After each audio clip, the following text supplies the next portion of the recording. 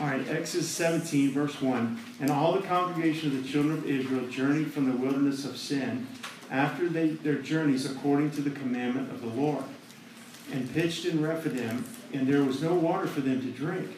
Wherefore the people did chide with Moses, and said, Give us water that we may drink. And Moses said unto them, Why chide ye with me? Wherefore do you tempt the Lord? And the people thirsted there for water, and the people murmured against Moses, and said, Wherefore is this, that thou hast brought us up out of Egypt to kill us and our children and all of our cattle with thirst? And Moses cried unto the Lord, saying, What shall I do unto this people? They be almost ready to stone me. And the Lord said unto Moses, Go on before the people, and take with thee of the elders of Israel, and thy rod wherewith thou smotest the river, actually where he smote the Red Sea. Take in thy hand and go. Behold, I will stand before thee there upon the rock in Horeb. That's a mount right there. And thou shalt smite the rock, and there shall come water out of it, that the people may drink. And Moses did so in the sight of the elders of Israel. And he called the name of the place Massah and Meribah, because of the chiding of the children of Israel, and because they tempted the Lord, saying, Is the Lord among us or not?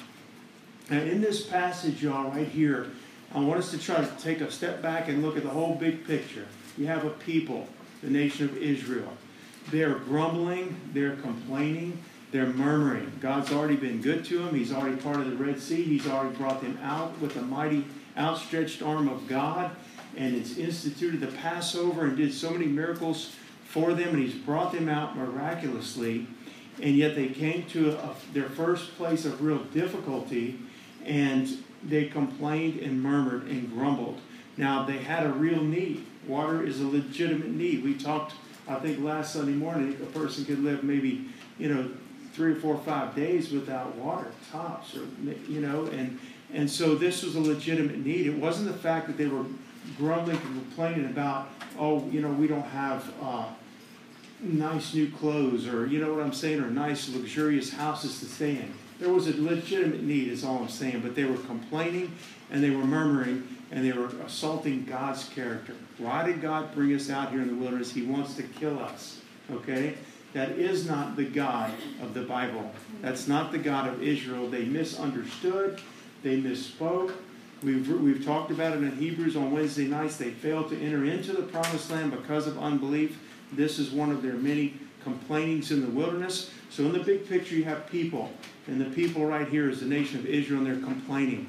In the big picture also, you have God, the God of Israel, who's watching all this and listening to this. And let me ask, is this the God of Israel, Jehovah, is he able to meet their needs? Absolutely. Is he willing to meet their needs? Absolutely. Is he a good God, or just some cold, kind of cruel God like the God of Islam or something that you just better be on his good side? No, he's merciful. I'm just going to read a scripture. You don't have to turn there. Like as a father pitieth his children, so the Lord pitieth them that fear him. And that is the kindness. That's pity, is like a real tender compassion, like a father to a child. When your child's sick and you just wish I could trade places with them. When they're a little baby and they're crying and they can't do anything to help themselves, and they're hurting, and you know they're hurting, and you just move with compassion. How much more our Heavenly Father, okay? He's kind and he's good. The Bible says of Jesus in the New Testament that when you see the crowds of people and he was concerned about them, and it says he was actually moved with compassion, because to him they were like a flock of sheep or scattered with no shepherd. And he was moved with compassion. I'm just giving you those scriptures to say, we got a complaining people with a real need. We have a kind God who's able and desiring to meet their needs. And in between the two, you have a man who's Moses. We see a person who's just flesh and blood like you and me, but he knew God, and he walked with God, he trusted God, he feared God, and he was in a position of being between God and men. He was like an intercessor or a mediator between men and God. And in that context, he was a type of Christ. You understand when I say that? He wasn't Jesus. He showed a type of Christ. Just like Isaac when he carried the wood and Abraham was about to offer him as a sacrifice to the Lord. And God withheld him from doing that, but he was Isaac is a type of Christ in that sense, okay? And that's all I'm saying here. Moses is standing as a mediator between God and a grumbling people that he loves and that he's chosen for himself. And they're complaining, and Moses is that intercessor, so he's a type of Christ. Now in this right here we see in verse 6, behold, I will stand before thee upon the rock. So the Lord's saying, I'm going to be there. I'm going to be right before you. And I want you, thou shalt smite the rock with that staff, the same one he smote the waters with when they parted. And there's going to come water out of the rock. And the Bible says that Moses did so. Now, 38 years later, I want you to turn to Numbers chapter 20. In the same desert, the same group of people. Remember, they're dying out little by little. This is 38 years later, most Bible scholars say. And y'all, they're back in they wandered and wandered. And they're back in the same desert at the same place, basically. And guess what? We're going to start reading in verse 23. And it says, verse 1. Numbers 21 through 3. Then came the children of Israel, even the whole congregation, into the desert of Zin in the first month. And the people abode in Kadesh, and Miriam died there and was buried there. And there was no water for the congregation. And they gathered themselves together against Moses and against Aaron. And the people chode with Moses and spake, saying, Would God that we had died when our brethren died before the Lord. And why have you brought up the congregation of the Lord into the wilderness, that we should and our cattle should die? So they're there and they're grumbling and complaining. Skip down to verse 6. And Moses and Aaron went out from the presence of the assembly unto the door of the tabernacle of the congregation, and they fell upon their faces. Aren't you glad there are people that will stand in the gap for us? They were complaining and didn't know their left hand from their right hand. They didn't know what they were doing. It's like Jesus saying, forgive them on the cross. They don't know what they're doing when they're hurling curses and accusations against the Lord. And here's Moses and Aaron, and they fall on their faces before the Lord. And at the door, unto the door of the tabernacle of the congregation, it says, and the glory of the Lord appeared unto them. So God met with them. He was pleased with them. He was answering their prayers. He was meeting with them. And the Lord spake unto Moses, saying, Take the rod and gather thou the assembly together, thou and Aaron thy brother, and speak ye. Now this is interesting. He says, Speak ye unto the rock before their eyes, and it shall give forth his water. And thou shalt bring forth to them water out of the rock. So thou shalt give the congregation and their beasts drink. Let's stop right there for just a second. The Bible tells us, and you don't have to turn there, but I want to read the scripture. In the New Testament, in 1 Corinthians 10:4, and they did all drink that same spiritual drink, for they drank of that spiritual rock that followed them, and that rock was Christ. I just love you don't have to guess. We don't have to, get somebody and we'll get 1,000 different opinions and try to see who can win the argument. The Bible tells us, okay, the Lord was with them. That rock that they drank from, the living water, the water came from, and there's so many symbolic things there. They all drank of that rock, and that rock was Christ. So the Bible tells us that. So here we see the first time, 38 years before, go and smite the rock, and he did.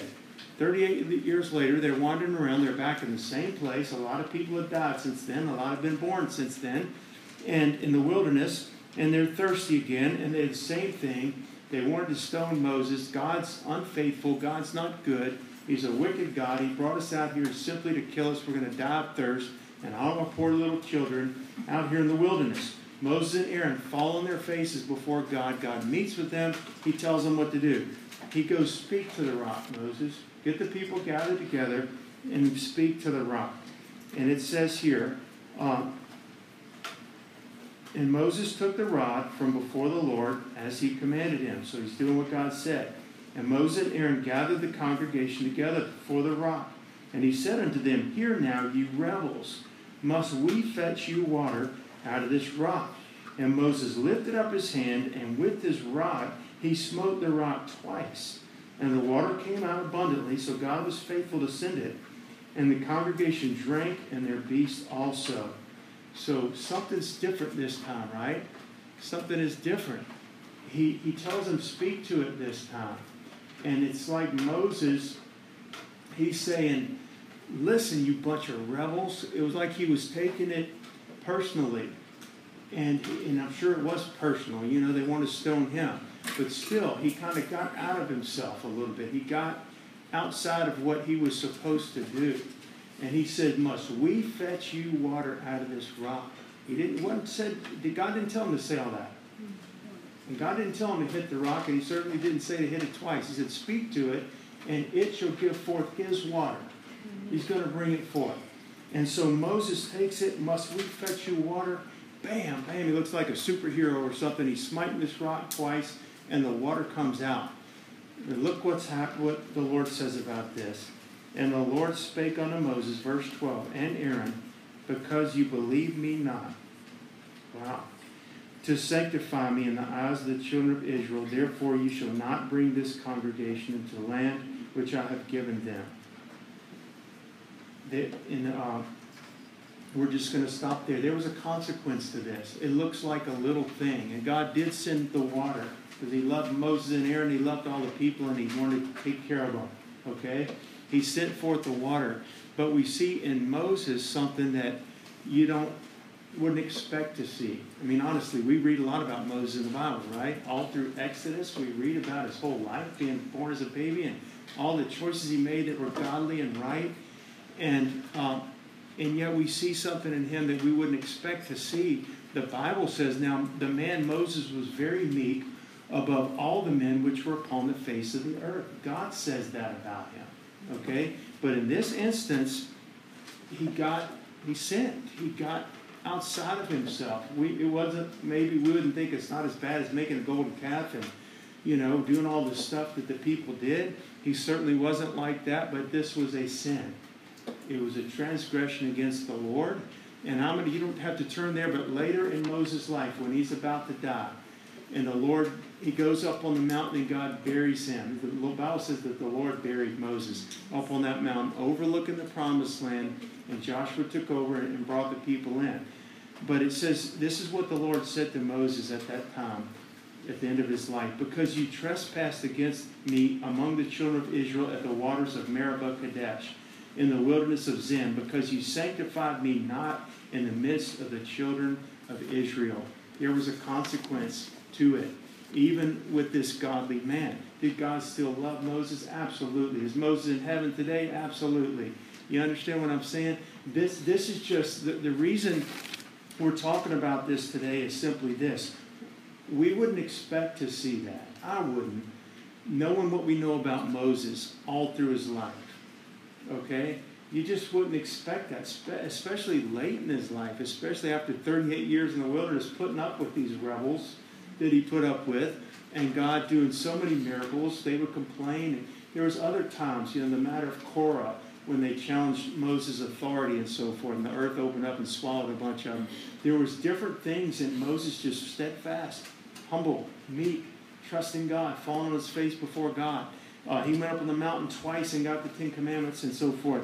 But two questions, and we're going to talk about this morning. How and why was this in Moses? What was going on? And second, and probably more importantly to what we're talking about this morning, why does the Bible record that? In other words, why does the Bible tell us about one of his failures?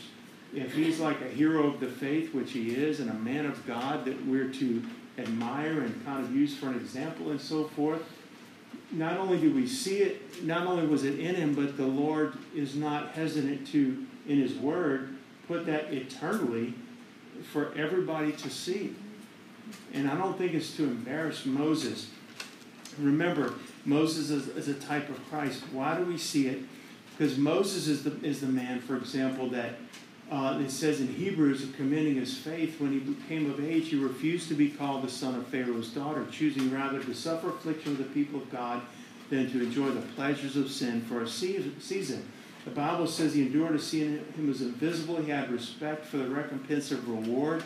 He esteemed the riches of the reproach of Christ greater riches than the treasures of Egypt. I mean, that's a mouthful. And that's the man Moses that we're talking about. So why does the Lord let it, what was it in Moses that allowed him to do that? Smite the rock twice, take it kind of upon himself, like, I'm getting you water out of this rock. And why does the Bible record it? And I believe the answer is right here. I want you to turn, not specifically Moses, but the answer to this question is in Colossians chapter 1. I want you to turn there. Colossians chapter 1, verse 18 and 19. This is really what we're talking about this morning. It's going to be this thought right here.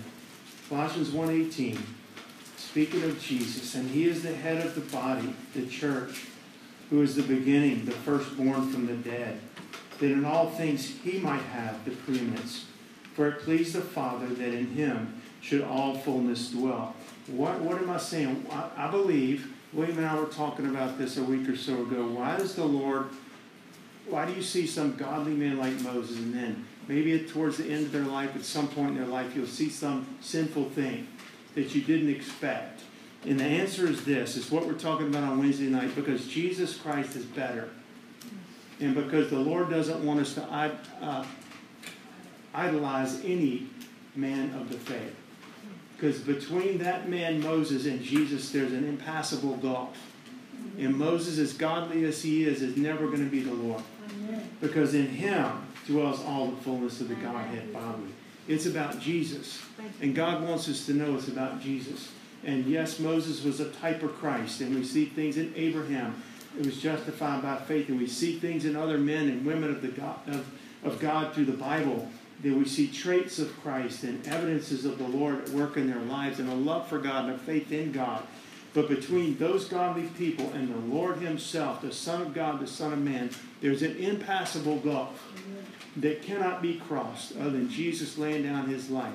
He is forever God, and he is forever the Lord. And so we see, God allows us to see, I believe, these faults in the men of God, that I'm not 1,000th of the man of God that Moses was, or Abraham, or Daniel, or Joshua, or these people. But we see the gap between them and the Lord is so great, because the Lord is better. And Almighty God wants us to set his son apart from all others. Because guess what? These men are men and they're not God. Men are men and they're not God. They can be godly men that trust in the Lord, and they can be wicked men that reject Christ and everything in between. But men are men, and they're not God. And we see it all through the Scriptures. We see holy men and women of God, mighty men and women of God, and we esteem them. I esteem Moses. I do lift him up. I don't put him up where the Lord is, though, but I do admire him. We esteem these people, and we should. We praise them in the sense of how their faith and how they walked with God. We admire them. They inspire us. We learn about their lives. We teach them in Sunday school. We teach others. Or maybe when we're going through a hard time, we'll use one of them as an example, how Job and all he went through, and we'll say, wow, I'm sure not going through what Job went through, and it'll encourage us because his life, right? And so that's well and fine, and we should. We use them for examples, but Jesus Christ stands alone. Amen. Jesus Christ is better, and the Word of God gives us insight into these people's lives. So many what I would call heroes of the faith, fathers of the faith, and we could start listing them. You can start with people like Noah, because in Noah's day, all flesh, the Bible says, had corrupted itself. The Lord looked and he said, it's all corrupted. All human flesh has corrupted itself. And he says, but Noah, you have I seen righteous in my sight and in this generation, and you found grace in my eyes. And there's a man you're just like, wow, on the whole planet, all flesh is corrupted, but God saw Noah, and he says, you, Noah, have I seen righteous in my sight. And he makes this covenant with him, right? And him and his family get on the ark. But what happens to Noah later in life? After the ark, after the flood, after he comes off and offers a sacrifice to God, and God sets his rainbow in the sky and makes a new covenant with them and tells him to replenish the earth with his sons. He gets drunk. And it was a sin. You say, well, his sons did it to him and so forth. He drank it. He knew what he was doing. It was a sin with his sons. It was a sin with him. And you say, wow, the Lord allows us to see that. People like Abraham, Jacob, Moses, Joshua, all through the Bible, David, Samuel, Daniel, Elijah, Elisha. I wrote down a bunch. John the Baptist, the Apostle John, Peter, Paul, Deborah, Rahab, Esther, Sarah. And we read about their faith, and we read about their walk with God, and we read about the trials they went through and how they trusted God, personal struggles in their lives, God's faithfulness. But we see times, at certain times in their lives, the Lord allows us to see a weakness. He allows us to see a sin. He allows us to see maybe more than one, and maybe notable things, like in David's life, which we'll talk about in just a minute. Moses smiting the rock twice. There was just some pride in that. And the Bible records, when the Bible writes it about you, that's a pretty amazing thing. That he was the most meek man of all the men on the face of the earth. Meek is a good thing. It's a godly trait. It's a fruit of the Spirit, right? Meekness. And the Bible records of Moses that he was the most meek man on the face of the earth. But in that moment, he wasn't, was he? It was like he was fed up with it himself. It was a personal thing. I'm fed up with it. God was still bearing patiently with these people, right? But Moses was fed up with it. He was sick of them threatening him to stone him. He was sick of them doubting God. God's being all, it might have been a holy, in some sense, a righteous indignation or whatever, but he sinned against the Lord because he took it upon himself and he smote the rock. And the Bible allows us to see that. We see their failures, and he didn't go into the promised land because of it. We see their humanity, we see their frailty, we see sin, we see unbelief, we see poor choices that they make in life, we see pride, we see disobedience, we see temper that gets out of control. These are things that are common to us as well, right?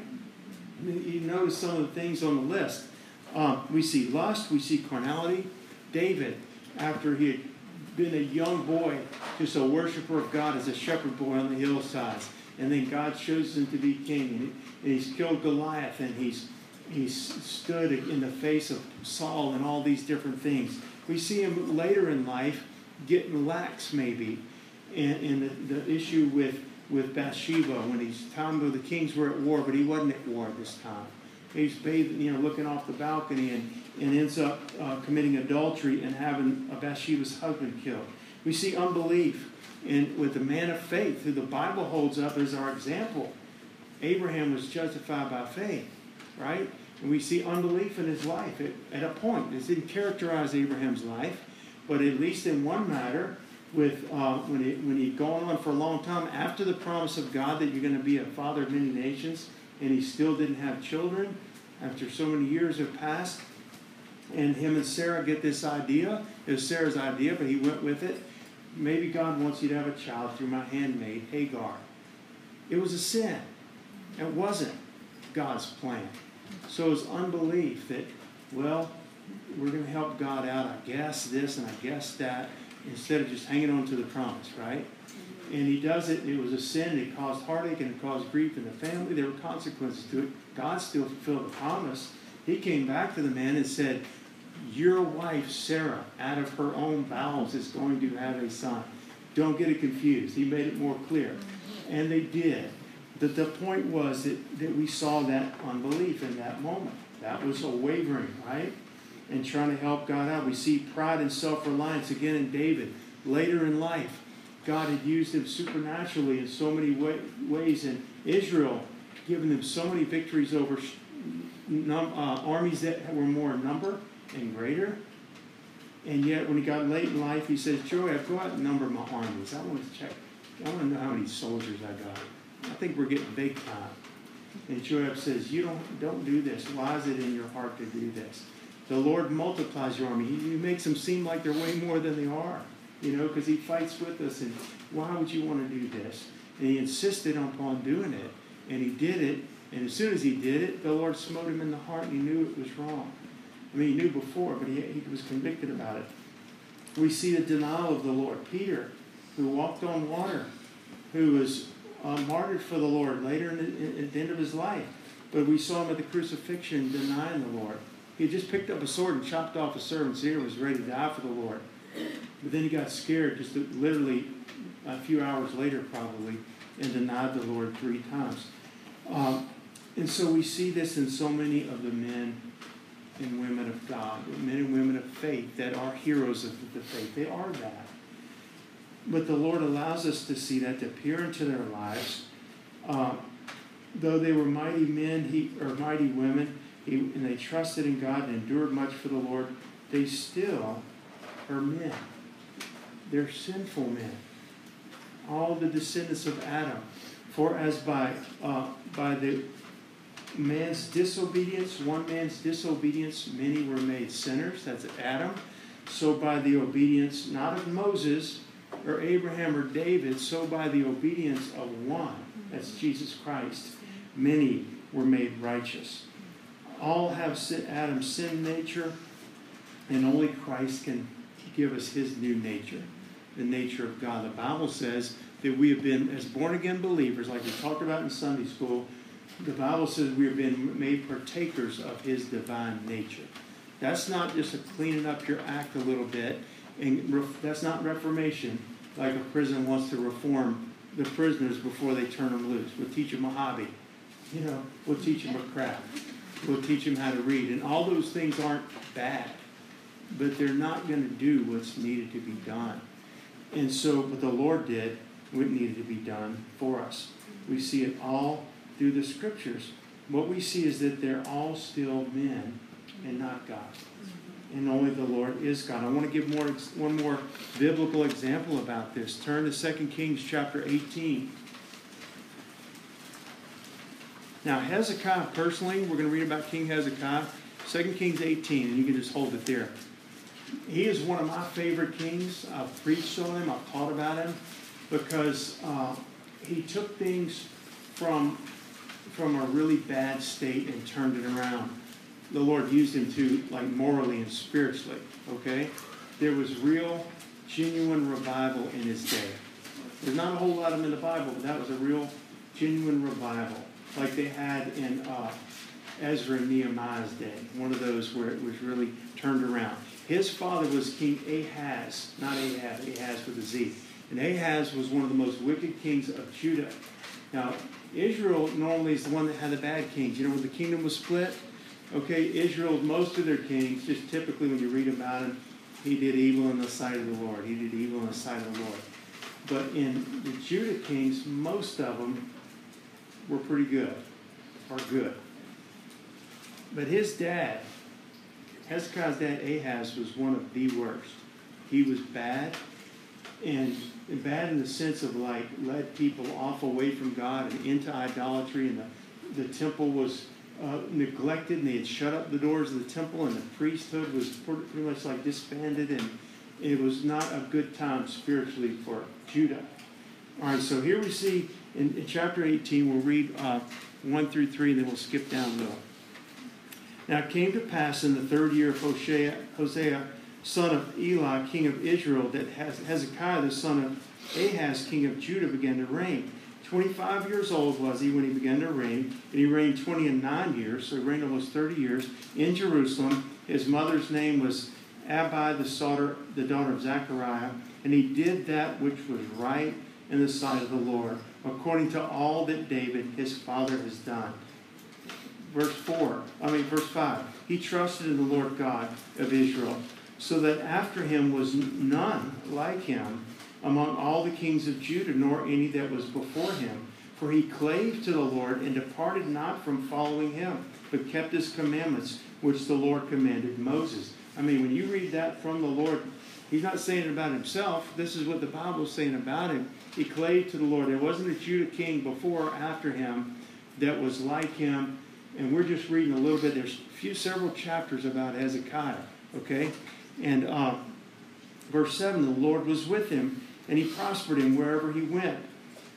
And he rebelled against the king of Assyria and served him not. Now, I want to skip down to chapter 20. Chapter 20?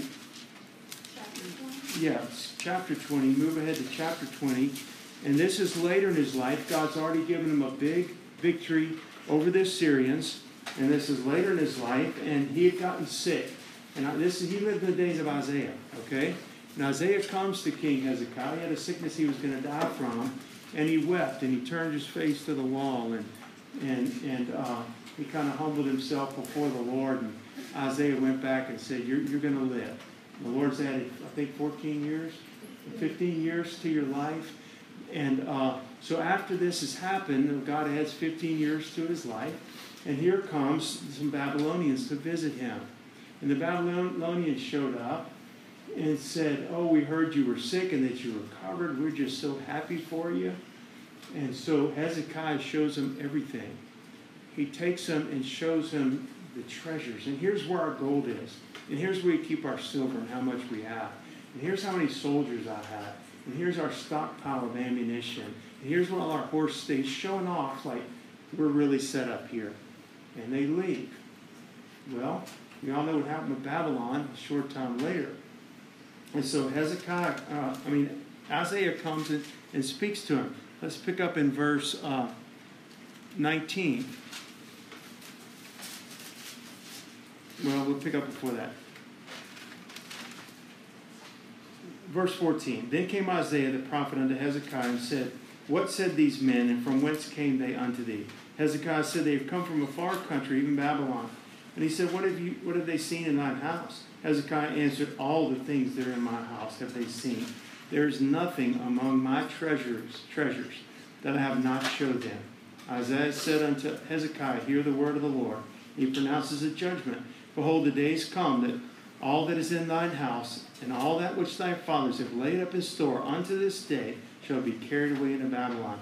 Nothing shall be left. Now, it wasn't all just Hezekiah's fault, okay? Because the nation of Israel continued to rebel, and God had promised this captivity was going to come. But you do get the idea from this that this was a sin. This was stupid and wrong and kind of prideful, showing off on Hezekiah's part. And he said, there should be left nothing, saith the Lord. And thy sons shall that issue from thee, which thou shalt beget, shall they take away, and they shall be eunuchs in the palace of the king of Babylon. Can you imagine? This is what's going to happen to your children, your boys. Then said Hezekiah unto Isaiah, good is the word of the Lord which thou hast spoken. And he said, is it not good if peace and truth be in my days?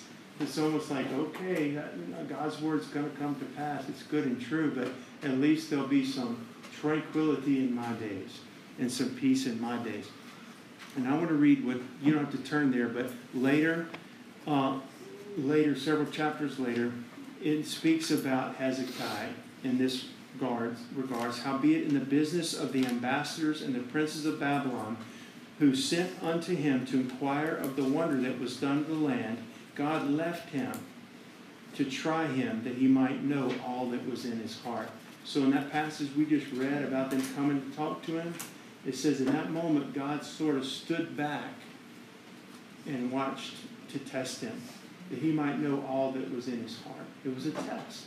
The test of what? His faith, and a test of maybe the purity of what was in his heart.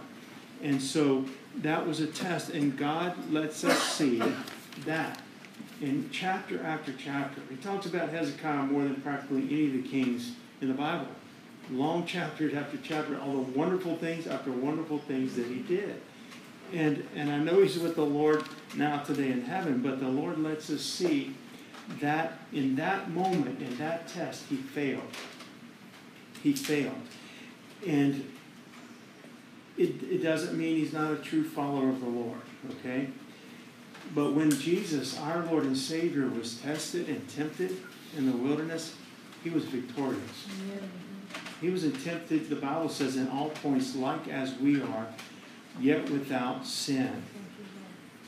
And Jesus said that I do always those things that please my Father. And so we see such a difference. Always. He wasn't lying. He meant that.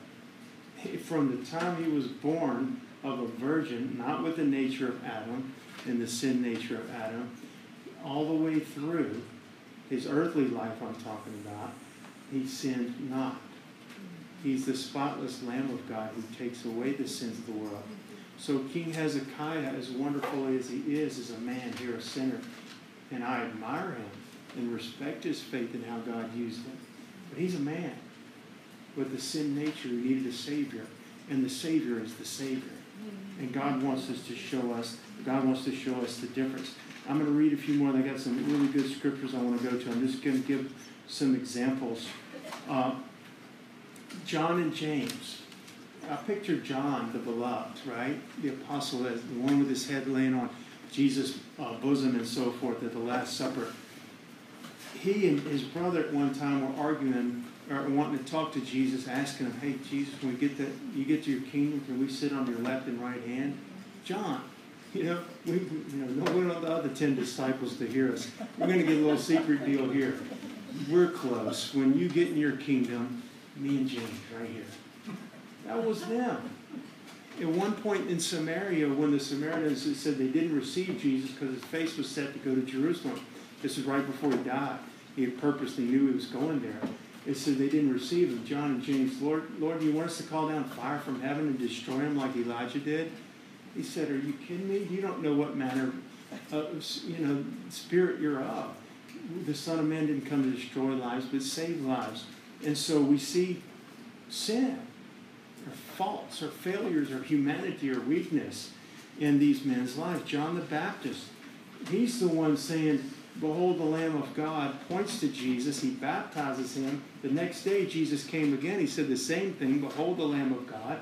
He knew it was the Lord, yet when he was thrown in prison and his faith faltered, maybe just for a moment.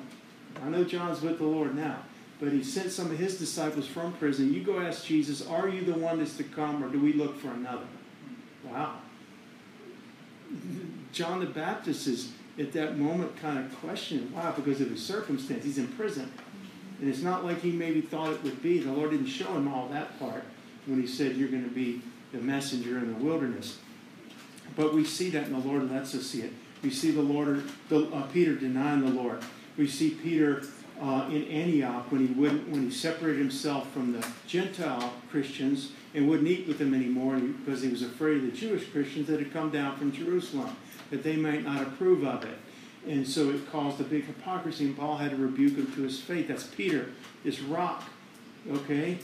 And the Lord says, if you love me, feed my sheep. And he did love the Lord, but we see those sins. We see King Jehoshaphat, who was a good king, and he made friends with King Ahab, a wicked king of Israel. And I just want to read this. When Ahab had, Jehoshaphat, who was a good king of Judah, joined himself with King Ahab. We know Ahab and Jezebel, that whole story, a wicked king, and they fought a common enemy together, and they win the battle, and after they come back, the Bible says, and Jehoshaphat, the king of Judah, returned to his house in peace to Jerusalem. And Jehu, the son of Hanani, the seer, went out to meet him. So a prophet goes to meet him and says to King Jehoshaphat, should thou help the ungodly and love them that hate the Lord? Wow.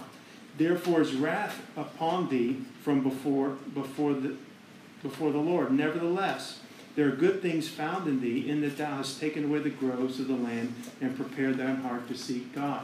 There were good things in his heart, but there was a judgment that was going to come and a punishment. Here again, a good king, a godly king. And I want you to see the difference, that the Lord has given Jesus Christ a name above every name.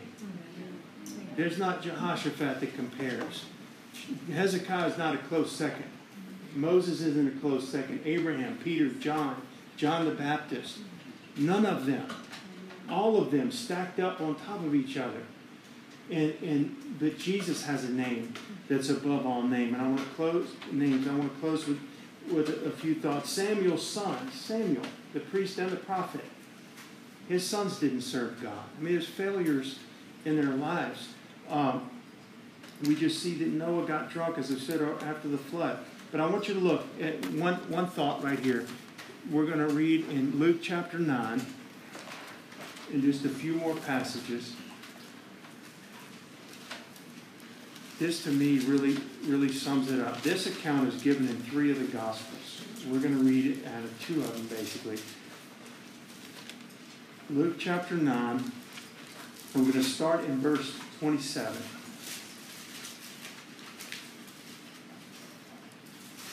But I tell you of a truth, Jesus said, there be some standing here which shall not taste of death till they see the kingdom of God. It came to pass about 8 days after these sayings, he took Peter and John and James and went up into a mountain to pray. And as he prayed, the fashion of his countenance was altered, and his raiment was white and glistering.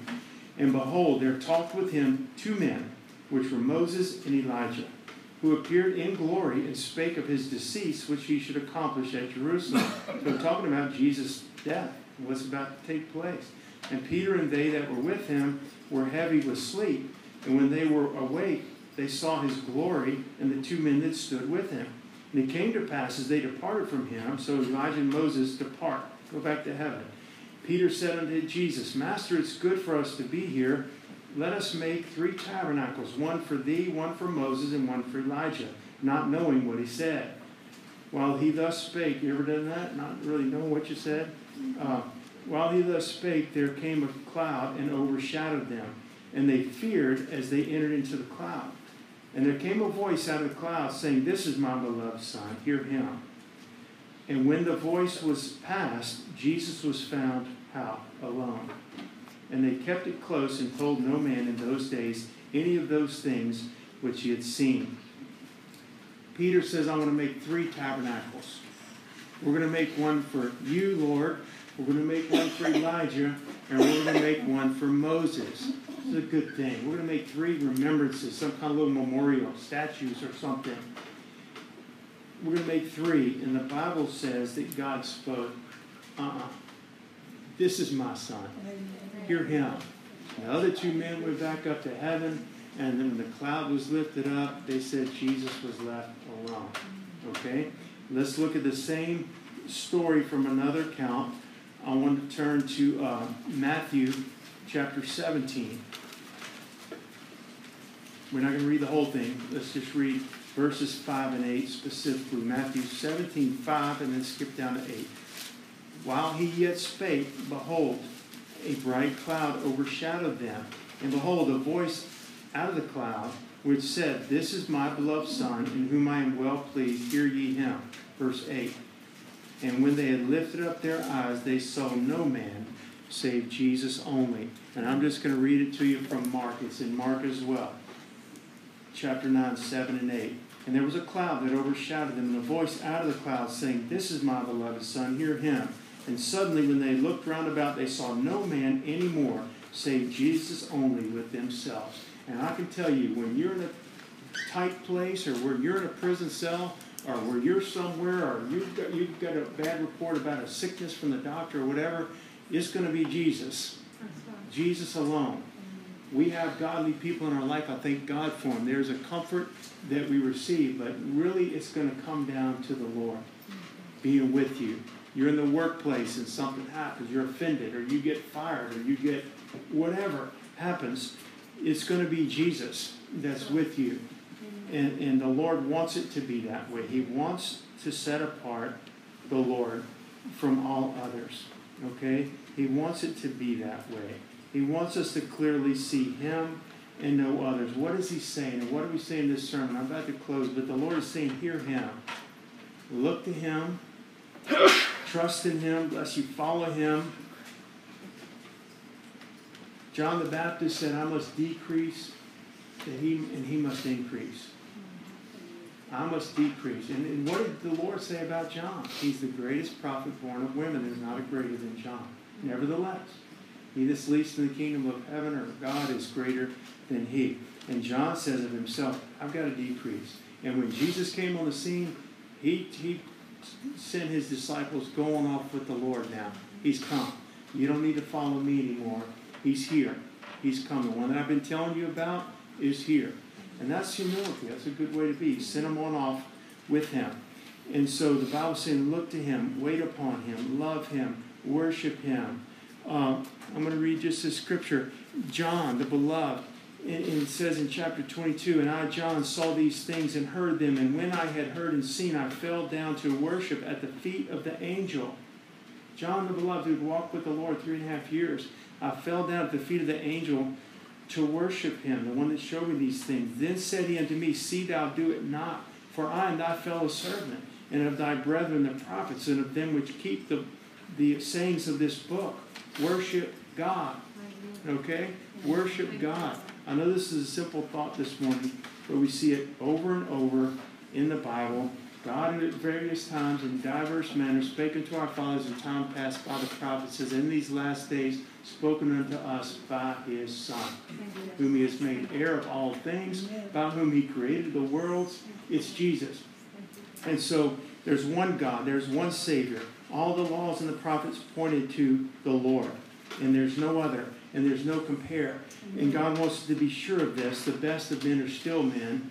The best of men are still men. Okay? He's not an angel. He's not like the Mormons say. There's a little saying, and I might misquote it, but I'm close. I'm going to paraphrase. The Mormons have a saying that as God is, man once was. As God is, man... No. I'll get it. As man is, God once was. As God is, man will one day become. Or something. That's not true. We can be born again, like we talked about in Sunday school, and be a partaker of his divine nature, but he's always going to be God, and I will always be a created being by God, who worships him joyfully and totally at peace and content and overjoyed in the presence of God. He's also allowed us to be joint heirs with Jesus. The Father has. But the point is, there's that gulf there. It's never going to be crossed. He stands alone. He reigns alone. He's the only begotten of the Father, full of grace and truth. It's him. Amen. We saw grace in others, and the grace of God manifest in others, but he's full of grace and truth. His Bible says his own right arm has gotten him the victory. Isaiah 63, I have trodden the winepress alone, and of the people there was none with me. It was me. I'm your Savior. I don't need you to help me. I'm going to bring about everything that this Bible says right here, and I'm going to bring it to pass. I've got it. You trust me. You look to me. I'm coming back on a white horse, and you're coming back with me. You understand what I'm saying? It's awesome.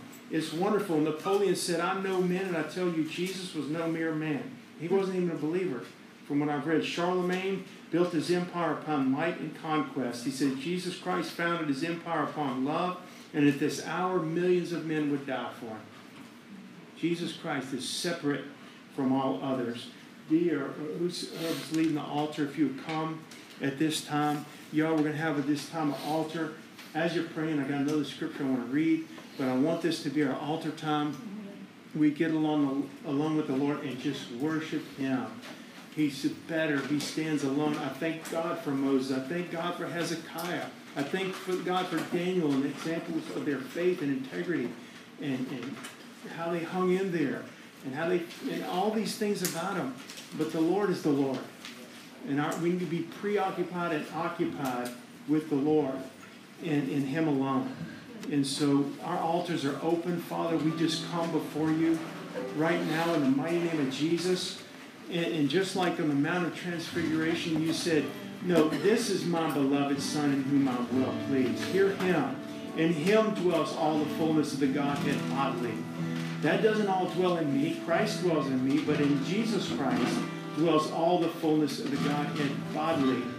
That was your plan. That's your purpose. That's who you are.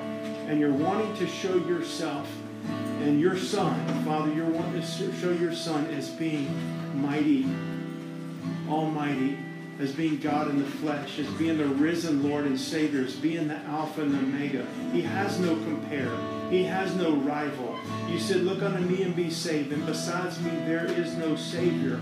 And we look to you this morning, not only to save us eternally of our sins, but to save us day by day from the corruption that's in the world, from our own flesh, from our own temptations that come our way in our lives, God. We look to you, God. You're the author and the finisher of our faith. Moses is not the author and the finisher of my faith, God. You are. And I look to you, Lord. And we look to you this morning. This church is looking to you. We're a young church, God.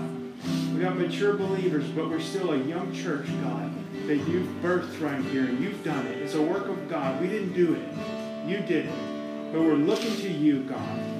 We're going to look to you every day. We're not looking to each other and say, I'm going to find my answer in Buck or Reynold or Stephen. I'm looking unto Jesus. And we're going to keep our eyes upon you, Lord God. And you're going to help us and you're going to prosper us, Lord God. While you're you're praying and worshiping the Lord, just take some time. We're in no hurry this morning. For we have not followed cunningly devised fables, Peter said, when we made known unto you the power and coming of our Lord Jesus Christ. For we're eyewitnesses of his majesty. For he received from God the Father honor and glory, when there came such a voice to him from the excellent glory, This is my beloved Son, in whom I'm well pleased. And this voice which came from heaven we heard when we were with him in the holy mount. Peter's saying, look, it's him. We saw his honor and majesty and glory, and it's all about him. And God, we just love you this morning. Anything else that's crept up to rival you, even in our own minds, our hearts, God, we cast it down, put it in its right place, put it in its proper place. There are good things and good people that we are to esteem, but don't let us esteem them out of proportion. Lord, you're far beyond. You're far beyond. It's an immeasurable gulf. We can't measure it. You're uncreated and eternal God, and we are created sinful men, saved by your grace, God, and your mercy. And we love you, and we trust you. And like the angel told John in Revelation, see thou doest not. Don't worship me. You worship God. And Lord, we are worshipers of God this morning. We love you and we thank you, Lord. In Jesus' name, help us, Lord.